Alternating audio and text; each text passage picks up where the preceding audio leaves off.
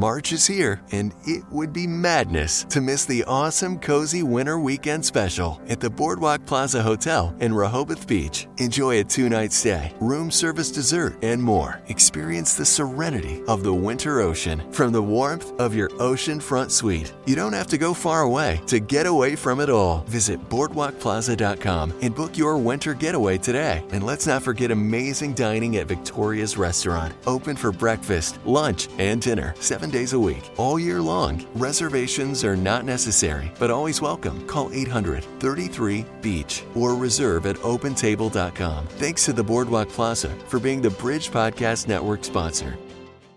If you have ever wondered why Christians get married, you have found the right podcast. I will say we do get into some kind of grown-up conversations during this episode. Don't listen to it with your kids. Don't do it. Yeah, and not that it's not like crass, bad, yeah, but just be wise about warnings. it. I'm Mark Dickey. And I'm Bert Miller. This is the Why Do Christians podcast.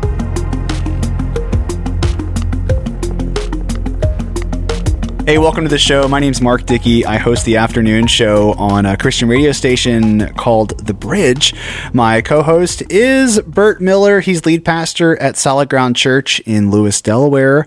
Bert, how are you today? Oh, man. Mark, heavy metal thunder, Dickey. So good to be in the room with you, my friend. So good. Do you want to tell them what's happened? Like they're getting this every week, but you and I, we've not seen each other in actual couple weeks. That's true. Because you were. Oh yeah. This will be like very old news by the time this plays, but in my mind, it's always fresh. That's true. Yeah, I went on a motorcycle trip across the country. Yeah. By myself. My dad was with me the first 200 miles, but then the other 2,500 miles, so it was just me on the road, and it was really cool. That's so cool. So yeah, we took a break from recording, although you're not noticing that. No, but through the magic of technology and the illusion was maintained. Yeah. Am I ruining it by telling them that? Okay. No. Okay. But you know what I learned on that trip? No. It is not good for man to be alone. Oh, segue. Okay. Yeah. Man. No, but I was out of the house. Hold on. Those weeks that you've been gone, you've lost none of your polish, sir. Oh, thank Go you. on. Thank you. I saw many rocks, and many polished and unpolished. Oh, okay. And I've come back more polished. Okay. I can tell. Oh, silly. I've also spent a lot of time by myself. I talked to Brittany at night, and she'd be like, "It's very obvious to me that you've been by yourself all day."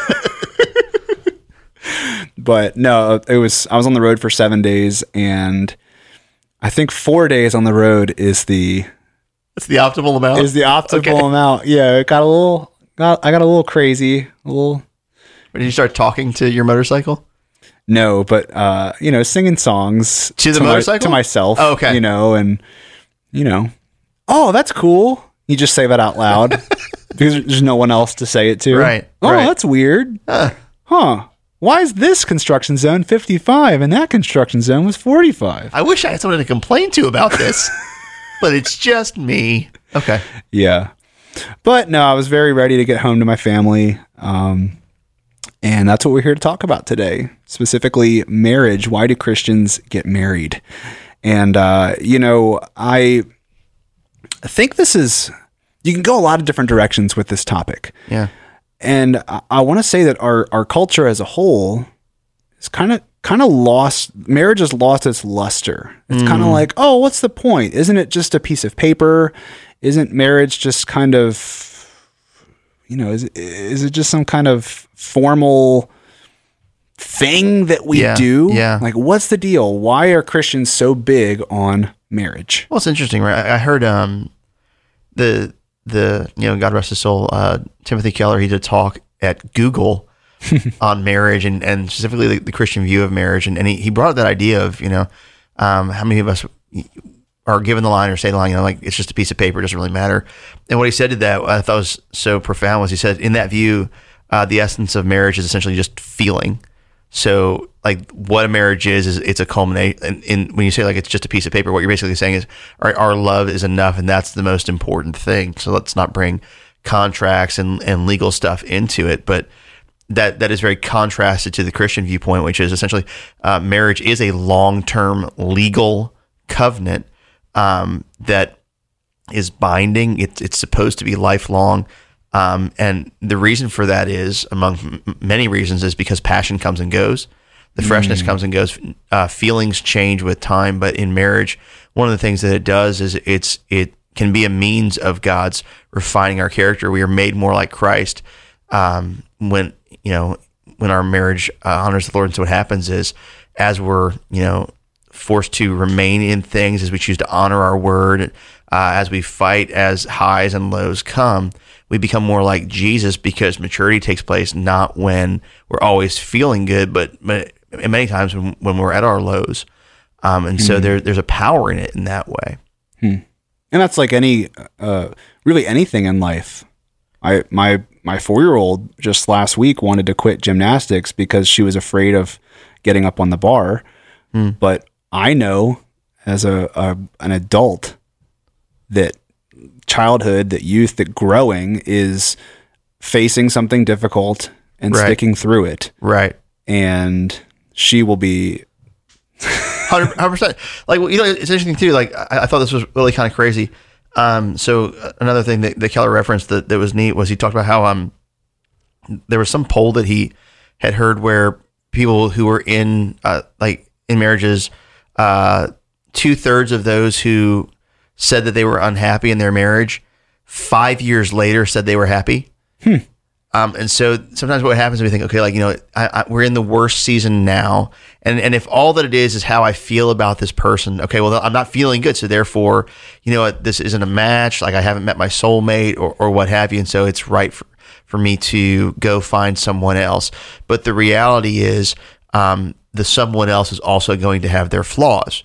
Right. And so it's got like long-term relationships have got to be built more than on just how we feel. Listen, I celebrate feelings. I love my wife. I love loving her.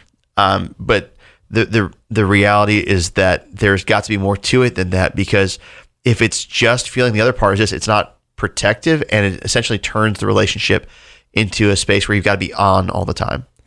Right. So like, if it's, hey, we're going to just sort of see if this works. Right. I don't know about you, but I can remember when Kate and I first started dating, trying to put my best foot forward, trying to impress this girl or whatever. I remember one night we were over at her parents' place, and she was like, hey, you want some ice cream? I was like, yeah, I want ice cream. Right. And so she gets out one of those like Neapolitan things, which is like the vanilla, chocolate, and strawberry. Yeah. And she's like, which one do you want? And I'm like, which one do you want? And she's like, oh, I love strawberry ice cream. Like, that's my favorite too. I haven't eaten strawberry ice cream since then, I think. I would go vanilla of the three, I'd go vanilla or chocolate, but before I would go strawberry. But it was one of the things that, hey, like, put your best foot forward. And when you treat your relationship as an audition, and you treat it as, okay, let me make sure that we've got common ground. Let me make sure that this person wants to be with me. And that's the basis for the stability of it. It's going to become exhausting. It's not a safe space for intimacy whatsoever, because essentially you can't ever let that person know who you actually are, because there's nothing holding them there with you. And so, man, if you let them down, you're essentially walking on eggshells. Yeah. And so, like, we as Christians, we believe that the Bible clearly teaches in Genesis 1 that and Genesis 2 as well, that God created marriage, that it was his idea as a place for true intimacy to thrive between a man and a woman, and that this binding covenant that is legal, that doesn't rob it of intimacy. It actually gives it a safe space for intimacy to flourish. I'm just picturing safety nets. It's a place for you to make mistakes, and it's okay. I'm human. I can be human and make those mistakes, and my relationship is not over. Yeah. I honestly never thought about it like that. And here are these two people who are both flawed. And it's good to remember that. Like, neither me nor my wife has arrived. And what happens is, as we champion each other in our strengths, and we do, and as we see each other in our weaknesses, and we do, it's a place where we can, in love, call each other on stuff, but also know that we have a partner in life. Hey, whatever the season comes, whatever like the world throws at us, we are going to make it our mission to love God and love each other well and become more like Christ together. This is why, man, I think sometimes there's this passage in Ephesians that gets a lot of shade, where it talks about husbands loving your wives as Christ loved the church, and wives submitting to your husbands, as the church does to Christ.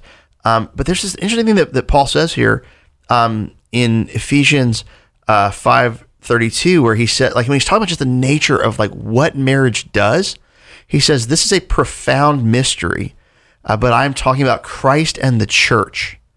And then he says, however, each of you must love his wife as he loves himself, and the wife must respect her husband. And there's that whole thing there's a great book years ago by Emerson Eggerichs called Love and Respect. And he talked about how usually the biggest need that a man has is to feel respected, and the biggest need that a woman has is to feel loved. And so like those two words right there aren't without significance. But Paul's point here in Ephesians is, man, there is something about the union of these two beings who are different but are committed to each other that ultimately reflects the way that God himself relates to his bride, the church, right? And so when we talk about this idea of self-sacrifice and surrender and covenant, which is a biblical word that it is legal, but it's also relational. We say, listen, we are people of the new covenant, right? That like the blood of Christ is the new covenant, right? That God has committed to save us from our sins, that will not be broken, right? Well, marriage is also a covenant. I'm in this with this person in the eyes of God and before those who know me. And ultimately, the two people, as they are different, they are better together. And this reflects how Christ is different than the church, and yet he unites himself to it. Mm-hmm. And so there are all kinds of spiritual significances, biblically speaking, to marriage, but even just the nature of us being different is a huge one. Mm. I heard a friend say that marriage is God's thing. Give me more. What do you mean by that? Well, we talk about marriage as, it's something you do through the government. Uh-huh. And maybe a new Christian or someone who's not familiar with church culture is like, yeah, what's the deal? Why does God care that the United States of America or the state of Delaware, wherever you get married, right? Why does God care that I have this certificate? Right. Yeah. Well, I mean, the answer is because he loves the two people who are in the marriage, right? He wants the best for them. So let's say it like this. In addition to the certificate and the legality of it creating a safer space for intimacy, because your life, and also because sex and sexuality are involved in marriage, your body is no longer an audition. Mm. And your body should never be an audition. It should never be, if I perform, then this person will take me. Which is why in the Christian view of sex and sexuality, it comes as the fruit of marriage, not the prerequisite for it. Because the audition is removed. This person is here for me. I am here for them. I don't belong to me. They don't belong to them. We are one together in the Lord. There's no prerequisite for it. Okay, if you perform well and if you do this, then I'll take you. Getting back to that Google talk, I just loved it that Keller was talking about. He's talking about a woman that had come to him in his church and said, listen, he says that talking about her boyfriend, he says that he wants to live with me, but he doesn't want to marry me. He says he loves me, but he doesn't want to marry me. And the guy's probably operating off of the view, that's just a piece of paper. Isn't our love enough? And Keller, I think, rightfully responded. He said, well, what he's probably saying is that he doesn't love you enough to marry you. Because he's saying, listen, I don't love you enough to lose my independence. And I don't love you enough to bind myself to you. And, I've heard this from guys what's it really matter? Why get the state involved? And my question is always, okay, listen, because they'll go, and not always just guys, some women do this too. And they'll go, I love this person, but I don't want to run the risk of them leaving and taking half of my stuff. And my whole question is, well, listen, if you love them enough to give them your body,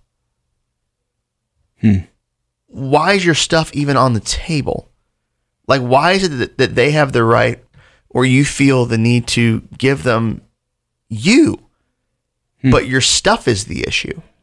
Wow. And would you say that's valuing your stuff above, 100%. like realizing that your body is worth more than any of that stuff? I mean, I think it is. Yeah, I think the person doesn't see that, or the significant other doesn't see that. I mean, I'm not trying to villainize anybody because it's worldview. Like we're taught to treat.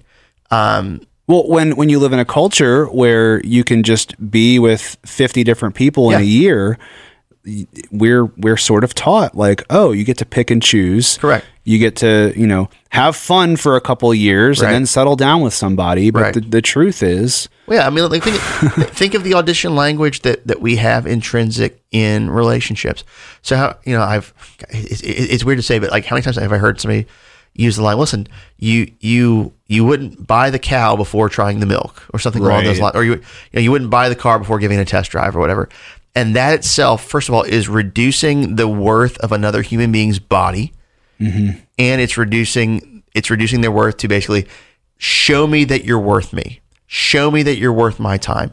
And all of that at its root is an audition, and it's unbiblical. And so God from the jump, when he creates not just marriage, when he creates woman, like when the very first thing that he does, like when there become two genders on the planet, is he sets up marriage.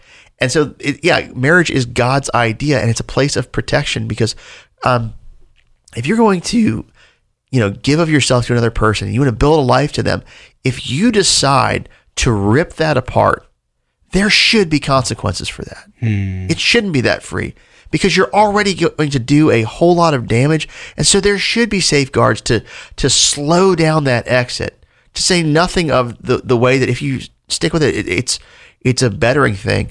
Think of it this way, like at its root, okay, sex and sexuality creates life. Children. Okay.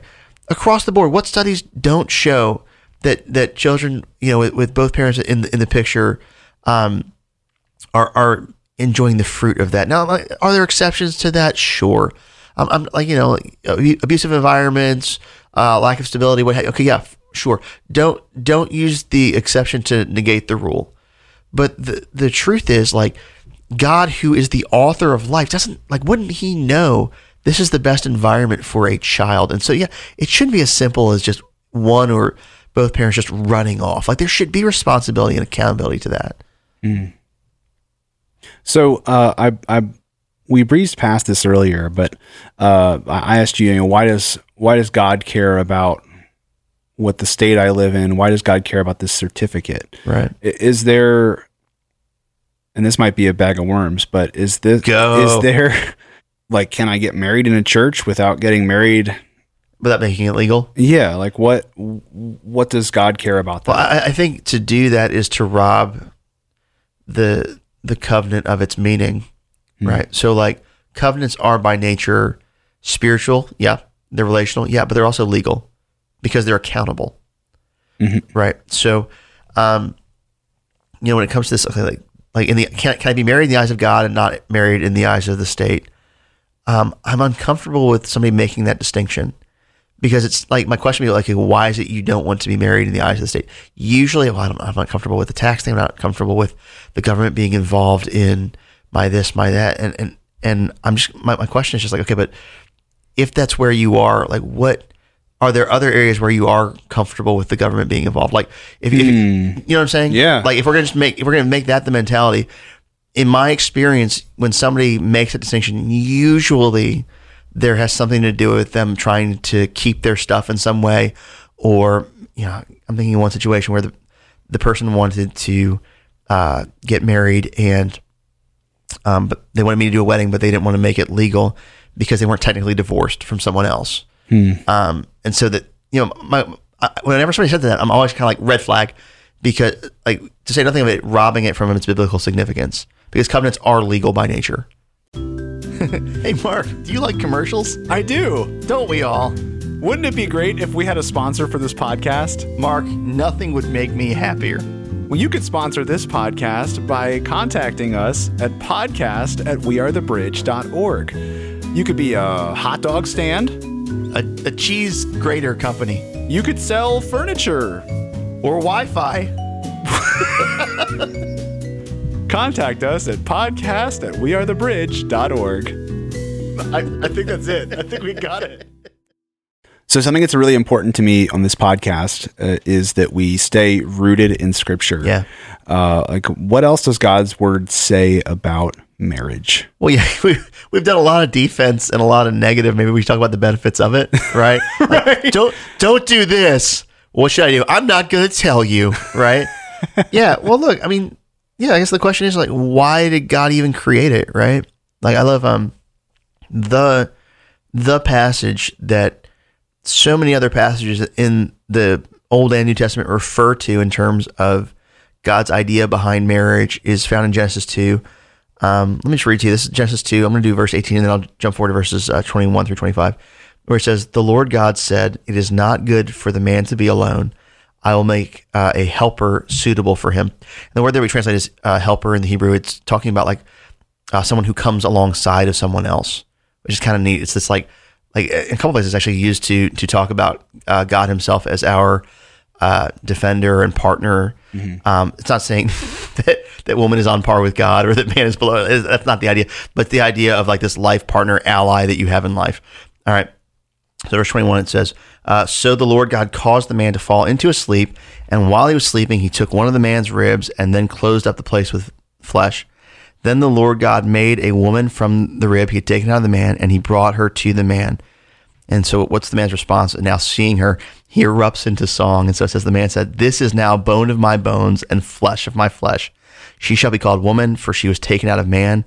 And then the author of Genesis gives the explanation for all of that. He says, "That is why a man leaves his father and mother and is united to his wife, and they become one flesh." It says that Adam and his wife were both naked, and they felt no shame. And that line right there, okay, so that's where marriage came from. Like God created it, that they felt no shame. Something to realize is that within the marriage covenant and union, you have a place with the potential of deep friendship and intimacy. And we've talked about like how that can be safeguarded, but it's a really, really important thing. Like as you and your spouse pursue the Lord and become more like him, you have the potential of, getting the best friend that you could have in life, and having a person like that you connect with on such a deep level. And that's not bad. That was God's idea. Sometimes I'll meet single folks and they'll lament the lack of spouse that they have, and I never chastise them for that. It's not that is your primary function in being a human being to get married? No. But according to this passage, even God looked at it and said it's not good for them to be alone. So like the heartache that somebody maybe feels when they're single, that's they're not wrong to feel that, because within marriage you have the propensity for deep friendship and connection. Although it's good to note that marriage cannot fix all your ills. And so if you think if I just meet the right person, I'll never feel lonely again. Well, no, I'm not saying that. I've known plenty of lonely married people, but that is at design level of the marriage relationship, deep friendship and connection. It's also a place of sacrifice, like we talked about earlier. But like that line of like naked and no shame, like literally that they're before each other and they feel no self-consciousness whatsoever. I mean, that's incredible. There is obviously the language of sex and procreation, right? Mm-hmm. So.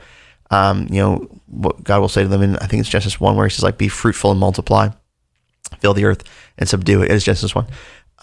So yeah, like it's a space for life to begin, human life, which is more sacred than any other life on the planet. Another thing too that's really, really neat is that marriage unites us. So we saw that language right there where he said, that's why the man leaves his father and mother and is united to his wife. Something to realize is that sex is not just a physical act. biblically speaking, there's all kinds of spiritual components to it that essentially glues us to another person. Yeah. It's why Paul can say in 1 Corinthians 6 or chapter 6, just like, because he's dealing with a culture of people who've come from a background that's basically like, listen, sex is just another bodily need, like eating food or drinking a drink. It's just, you hook up with a person. And Paul, he says this in 1 Corinthians 6:15. He says, do you not know that your bodies are members of Christ himself? And then he brings up the most non-committal sex that there is, and that's sex with a prostitute. And even then he says, shall I then take the members of Christ and unite them with a prostitute? He says, never. And then he quotes Genesis 2. He says, do you not know that he who unites himself with a prostitute is one with her in body? For it is said, the two will become one flesh. And so listen, do I think God is against sex and sexuality? No, he's not at all. But he knows the best place for it, and he knows the space for it to have the right boundaries so that it ultimately doesn't hurt the people involved in it. And so that's another space for marriage, is that it unites two people together in the right way. Yeah. And if you've been involved too intimately with someone else who is not your spouse, I could probably pretty confidently say that you still carry a piece of that person with you. Yeah. Even if you haven't seen them in decades. For sure. Well, I mean, not to get spooky, and obviously, and I wasn't. no, like with what I was about to say. I'm not okay. Because there can be this verbiage of, you did this, well, then you're scarred for the rest of your life. Well, no, God can heal anything, and he's gracious. And let's believe that, I'm of the belief that no one gets saved by accident, that the Lord found you at exactly the right time, which means he can leverage anything that you're carrying in exactly the right way. He loves you despite whatever your past is. And so we're not saying that to condemn anybody, but the reality is, actions have consequences. If I break a leg and don't treat it and then just keep walking on it, can the Lord heal that leg? Yeah. And for some people he might, and for others they may walk with a limp. His care will be perfect. His love will be perfect. But there's a book that came out in I want to say early 1990s. That was called Sex in America, The Definitive Survey. And what they did was they basically just polled people like, hey, tell us about like your highest levels of sex and satisfaction. And what they found was a crazy correlation between the number of partners that a person had and a decrease in their level of sexual satisfaction. So the more people that a person slept with, male or female, the less they ultimately enjoyed sex. Makes sense. Yeah, because we're not made for that. Mm-hmm. Something, that I remember too in the book that they ended up concluding that, I'm going to paraphrase it now because I don't have it in front of me, but essentially what they said was our results could be read to mean that a traditional view of sex and sexuality, your grandmother's view perhaps, is the only road to true sexual satisfaction and enjoyment. They completely obliterated this view of like sort of the Don Juan and conquests and what have you, and just said that's just not rooted in reality. Okay.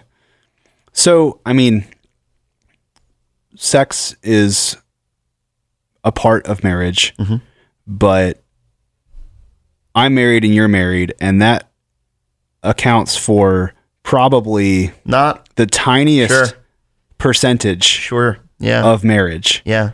Even though that's like the biggest deal when you're not married and you're a Christian, it's like, oh, I gotta get married so I could do this thing. Yeah, not a reason to get married, but go ahead. Well, yeah, I say that, but then you got stuff in 1 Corinthians, I think 7, where Paul's like, listen, if you're going to be inflamed with passion, it's better to go ahead and get married.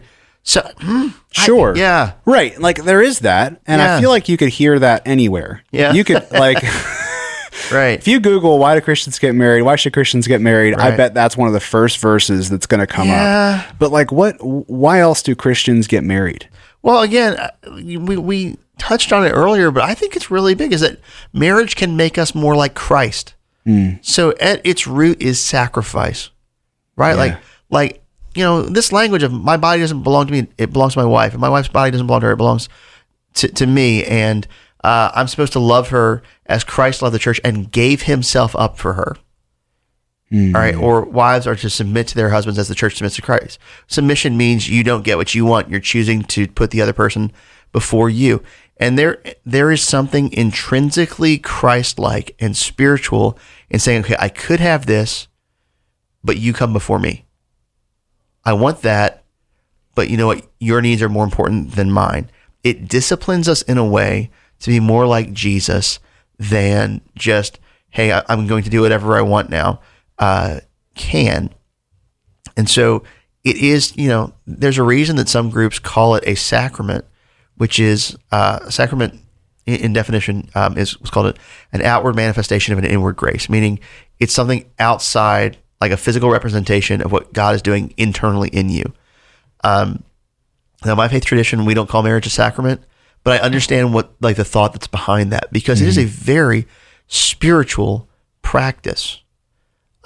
Does that mean that, okay, marriages, unless they're performed in a church or unless they're, people who are Christians get married, that the marriage isn't valid in the eyes of God? No, I think the language of Genesis 1 or Genesis 2 is too universal for that. That's like that God unites a husband and wife, period. And there is no distinction of Jewish yet, or certainly Christian that early in the same way like you find in the New Testament Peter and I think also Paul referencing if you've got a woman who's married to a non-believer, what to do in that situation. Well, okay, then that would infer that they weren't married in a church, right? So are we saying that unless the marriage is Christian, that means it's not valid? No, we're not saying that, but we would say the best marriage is a Christian one, the best kind of marriage, because it gets what, if it is conscious of it, it gets what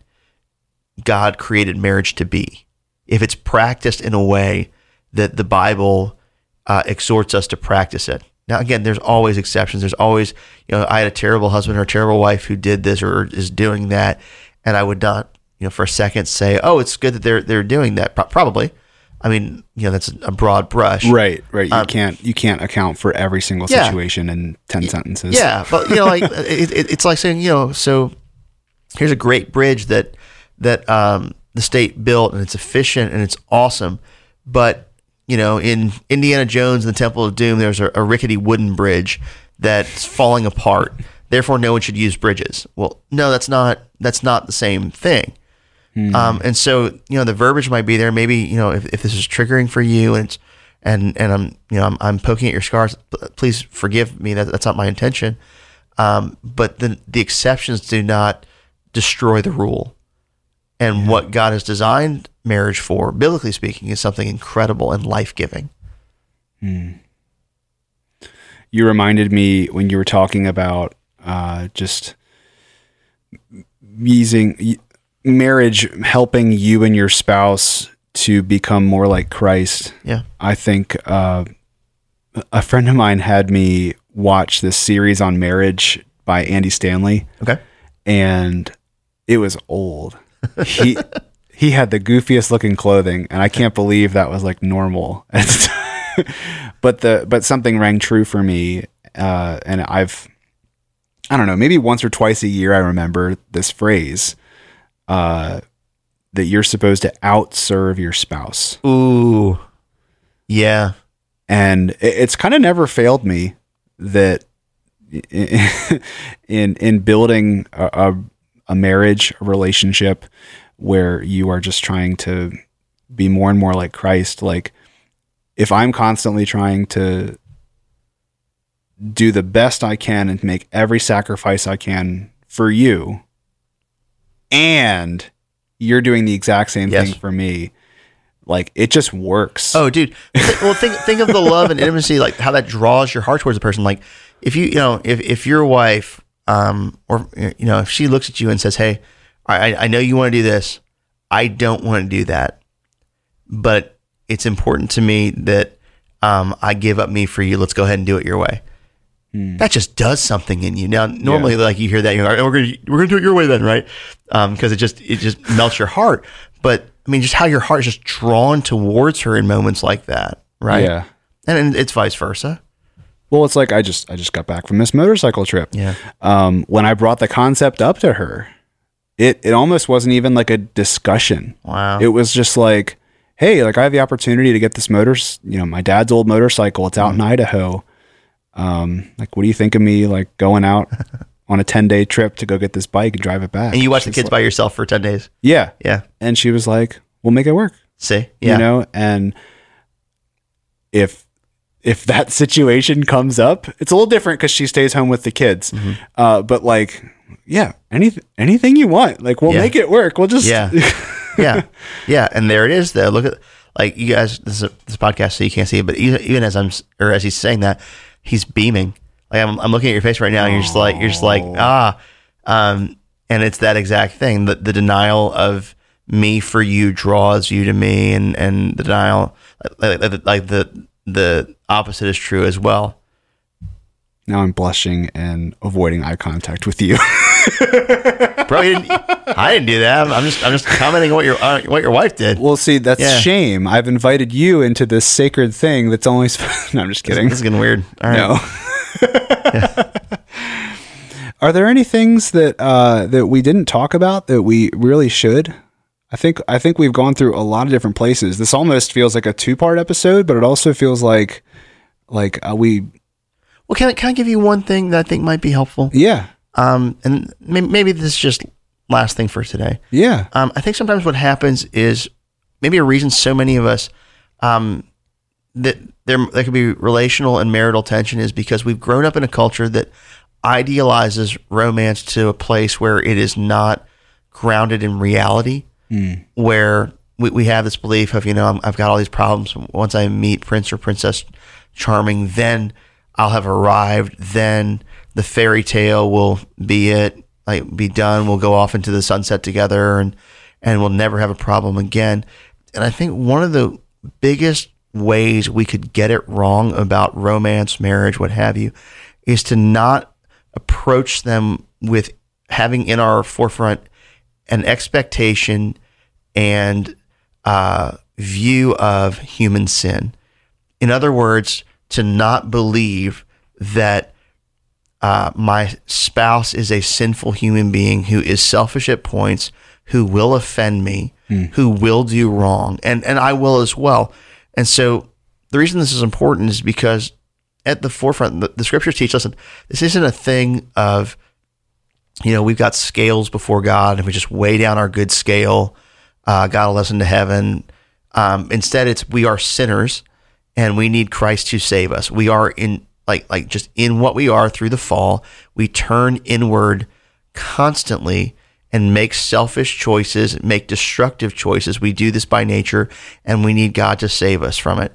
We have to have that view in as well when we get married, because otherwise, we'll walk in and we'll be shocked by how worldly our spouse can be. Yeah. And so if we instead approach it with this idea of, hey, you know what, I'm going to expect clashes, and I'm going to expect there are going to be moments of tension. I heard, I think it was Matt Chandler who was talking about the first 7 years of his marriage was it was rough, and he told the story where he said, a counselor said to him and his wife, you're going to fight with someone for the rest of your life. Is this the person that you want to fight with? And how freeing for him that was.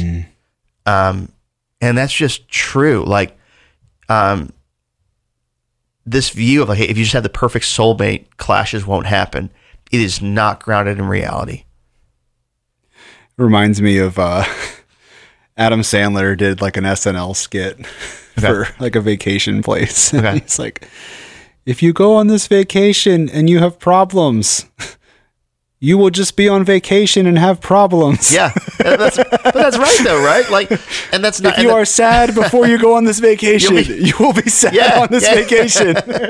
and in this though, in this self-sacrifice, what happens is we make it our goal to become more like Christ together, so that we would be more like Jesus in a way that our marriage is used to help form us in that way that it wouldn't happen if we weren't married. Mm-hmm. Well, I feel like there's probably somebody is listening to this episode and they're like, when are you going to talk about, they're going to say, when are you going to talk about, why do Christians do this, getting married, blah, blah, blah. Yeah. And I guarantee you, we have a thought about it. I guarantee you we have scripture about it. If we didn't get to a part of why do Christians get married, and What do they do? And well, send your emails to podcast@wearethebridge.org. Whether it's something that is just a very specific question, we would love to help you. Bert is literally a pastor. Like his calling in life is to help people know more about Jesus. Yeah, and sometimes I'm right about stuff. He's incredibly well studied, and I love all of the scripture, the historical stuff that he brings to the podcast. And so whether you have a question that is very, very specific, we love to help you understand what God's word says about it. And if it's something that needs to be a whole episode, then maybe we'll make a whole episode of it, or maybe it's just a unique question. Dude, I'm in. Yeah. But yeah, we would love for the whole reason we're here is to answer the question, why do Christians? And so if you have questions about getting married, or a different question that you want to see an episode on, send your questions to podcast@wearethebridge.org.